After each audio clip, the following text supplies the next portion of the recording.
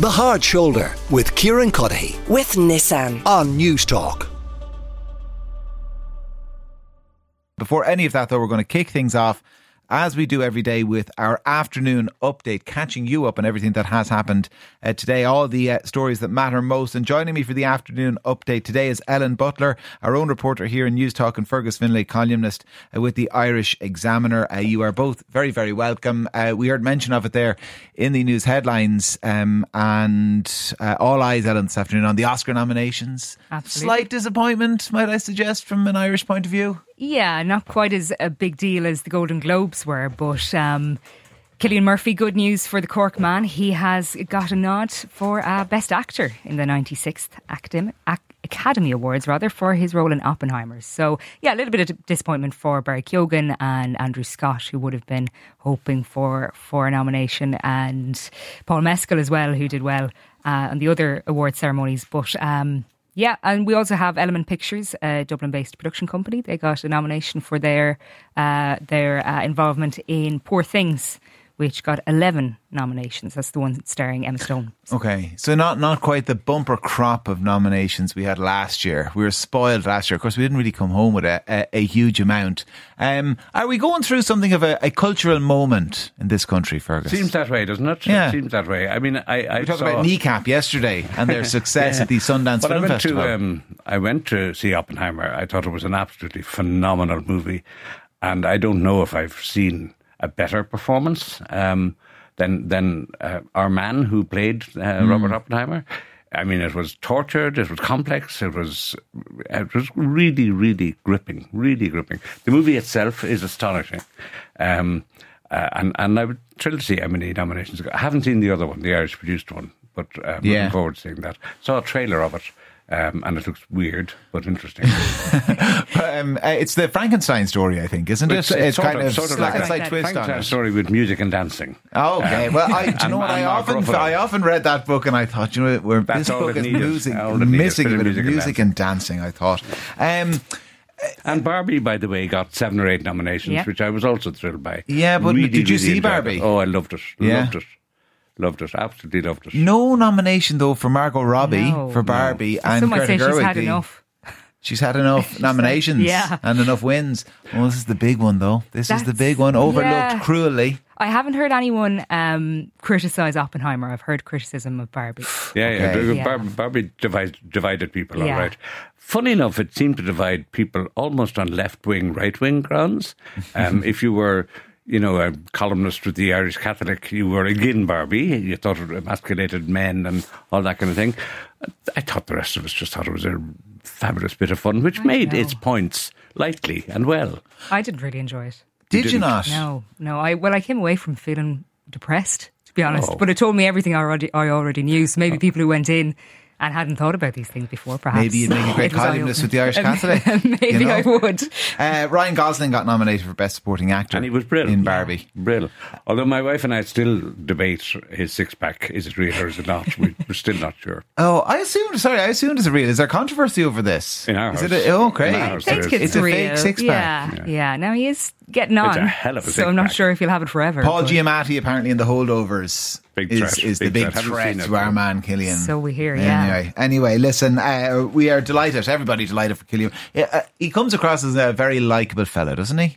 Cillian Murphy. He is. He lives in Monkstown in Dublin, and he's really well liked by neighbours down there. Really well liked as somebody who's modest, unassuming. I'm married to a Kilkenny woman. Wants to live a family life. Always helps. The other story, kind of doing the rounds today, is a couple of them. One of them is about cash. So this came out of Cabinet today.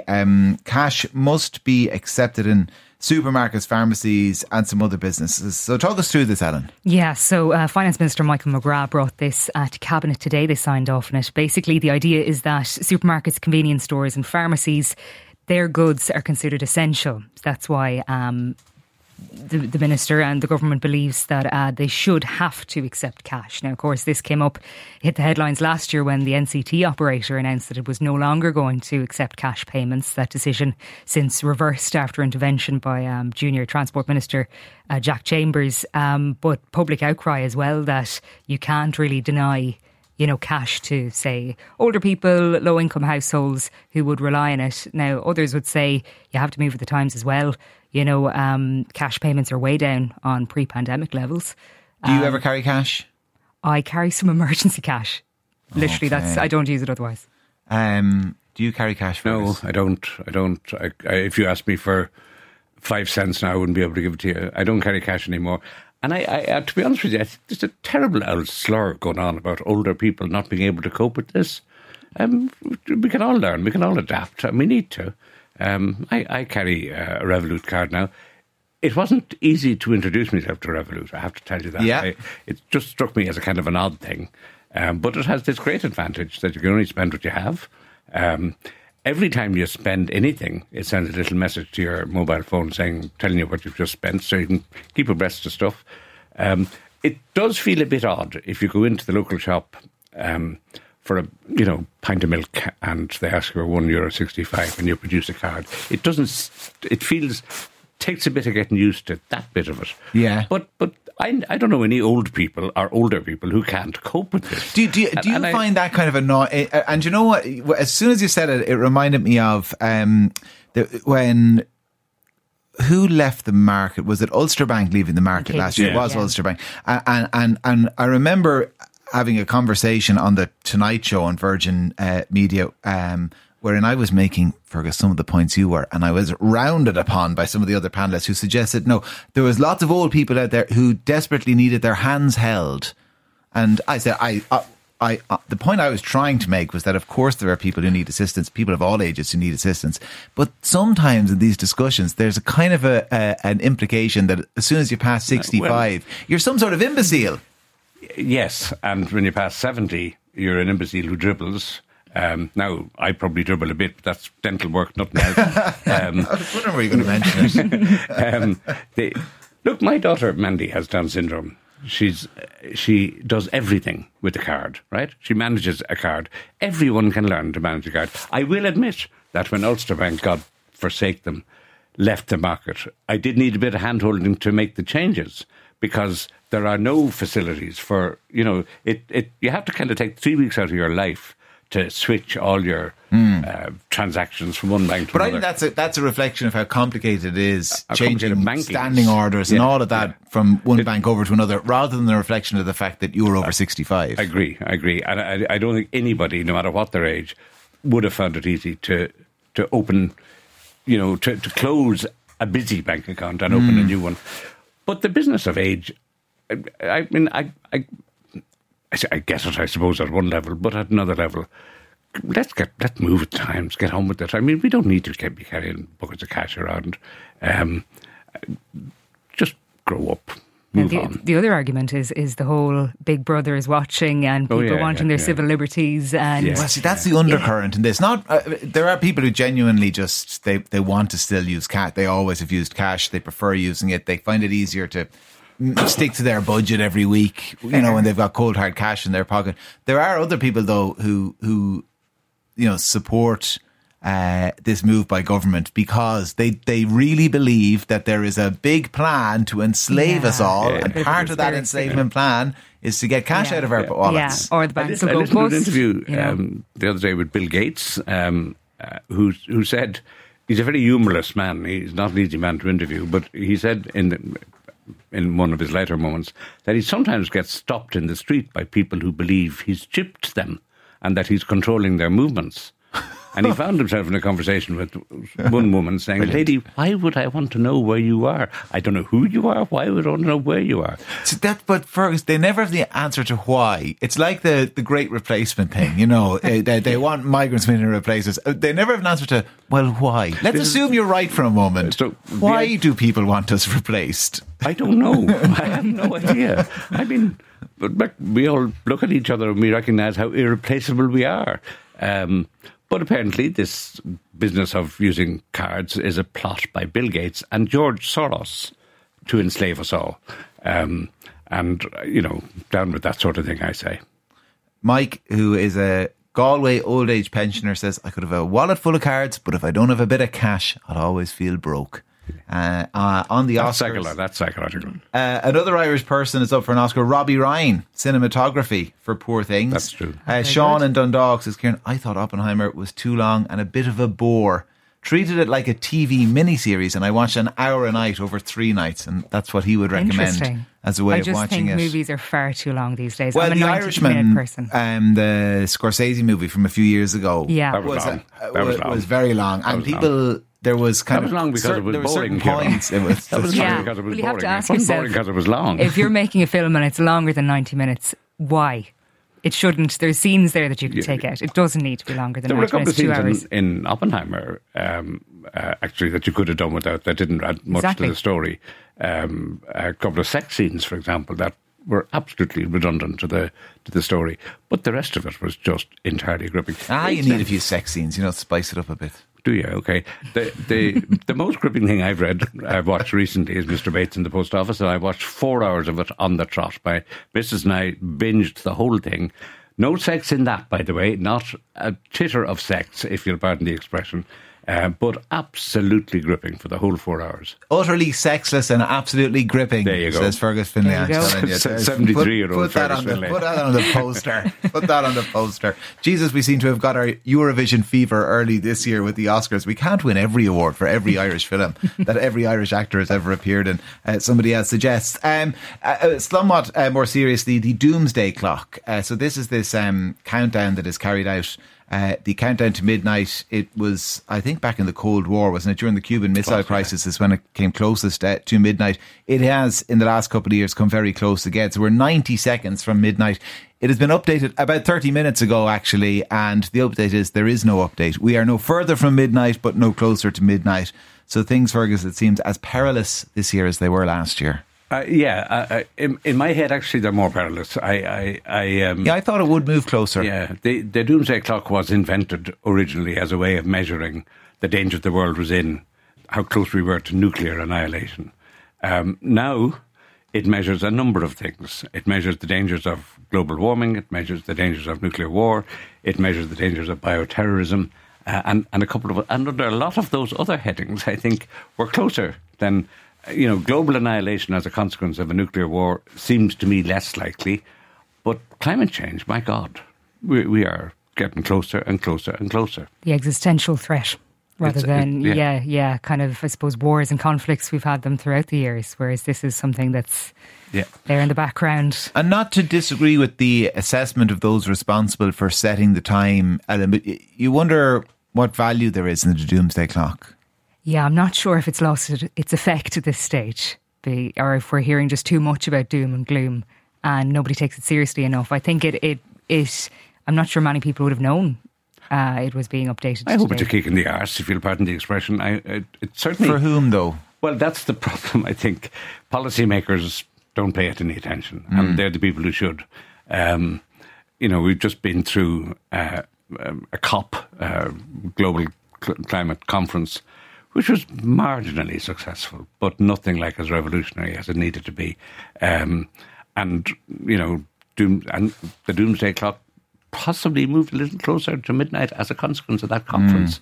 But policymakers aren't listening. No, I guess the only people, in my sense of it, who are excited by this, if excited is the right word, are the type of people who were kind of banging the table about these issues anyway. Not sure this kind of convinces anybody who is agnostic about the threat. To get it activated. Those of us who are common people get it, I think, in a way that maybe experts would get it, without this kind of... I think the dramatising of the Doomsday Clock is a useful thing. It's a useful reminder to us all. Well, in the last, it's about just over 30 minutes ago now, it was updated. 90 seconds to midnight is still the time, which, I mean, relative to those 12 hours, is pretty close. You'd have to agree. Before you go, I do want to ask you about this Alzheimer's test. So, Ellen, what can you tell us about it? Yeah, so this is a new blood test that appears to be just as good at detecting the signs of Alzheimer's disease as the painful and invasive lumbar punctures that have been used in the past. Anyone who's had one can attest how unpleasant they are. But basically what it does, it's It's looking for measuring levels for a certain protein in your blood that is a marker for biological changes in the brain and can detect Alzheimer's. So it's said to be better than a range of plenty of other tests currently under development. And in this particular study, 786 people were tested. It is one of those areas, Fergus, where one would expect big developments like this to keep happening, given just the sheer scale of people we know who will continue to suffer with Alzheimer's as we all live longer. I mean, a touch of dementia probably is waiting for all of us at some point down the tracks. Maybe this isn't fair to ask in the context of this, because there are things you can do to halt the progress of Alzheimer's, and there are treatments for it. Would you take a test though for a condition for which there was no cure to find out if you had? Well, I would never have taken a lumbar puncture test, that's for sure. I mean, it is the case, as I understand it, that all of the treatments for Alzheimer's work best in the earliest possible stages. That if once the condition has taken hold, there is no real treatment, and that's a tragedy. And if there's, I mean, my youngest daughter, when she was a little girl, had to have a lumbar puncture for suspected meningitis, and it was traumatic for her and for her family. It was an awful thing, and I wouldn't want anyone to have to undergo a lumbar puncture to detect something like that, especially when I think we'll stick to what Donald Trump did. I mean, Donald Trump drank bleach. Well, no. That was for COVID. He drank bleach for COVID. He answered questions like, can you identify a whale, and can you spell car backwards? Yes. And answered a whole series of questions. And by all accounts, by his own account, which he has now repeated 45 times, he aced those tests, so he doesn't have Alzheimer's. He kept referring to Nancy Pelosi as Nikki Haley in a speech the other night, but he doesn't have Alzheimer's. No, he absolutely doesn't. Not a touch of it. Would you, Ellen, do a test for a condition for which there's no cure? It's a very good question. It's a hard one, isn't sure, it? Yeah, and the younger you are, I suppose, the longer you're left facing that reality. That can occur in families. Huntington's disease is an awful condition, and there's a genetic test for it. That there be a genetic test, because earlier treatment is better than later treatment. But for some, there's no treatment. I mentioned Huntington's. I remember interviewing a few people from one family, and they were split. Some of them were going to get the test and others weren't. They just wanted, I want to live in ignorance and enjoy my life without this hanging over me. Somebody else in the exact same family made the argument that they couldn't enjoy their life with the unknown hanging over them. So it's completely, there's no right answer. It's just curious. There isn't a right answer. It's a matter of individual perspective, I think, really. Well, here's a text on individual perspective. Kieran, I've never liked Cillian Murphy. Ever since he shot Michael Collins, and now he goes and builds a nuclear bomb. It's gone from bad to worse. He didn't shoot Michael Collins. He was. Yeah. He's wrong. Yeah. That was Jonathan Rhys-Meyers. Yeah. Yes, poor Cillian Murphy. Right. Just want to correct the Cillian record Murphy, there. I mean, his they look alike. I'll give him that. Introduced. I actually predicted. I saw Cillian Murphy's first ever movie, which was a little Irish movie called Disco Pigs. Yes. It was a kind of late 20th century version of Clockwork Orange, and it was fantastic. I can't remember the girl in it, but the two of them were amazing. And ever since that moment, I've known he was going to be a huge star. He was phenomenal. Seriously talented and so modest and humble, such a likeable guy. Like us. Yes, exactly. Elaine Cassidy was in Disco Pigs. There you go now. There you go. Ellen Butler, Newstalk reporter, Fergus Finlay, columnist with the Irish Examiner. Thank you both very much for joining me for the afternoon update. The Hard Shoulder with Kieran Cuddihy. With Nissan. Weekdays from 4 on Newstalk.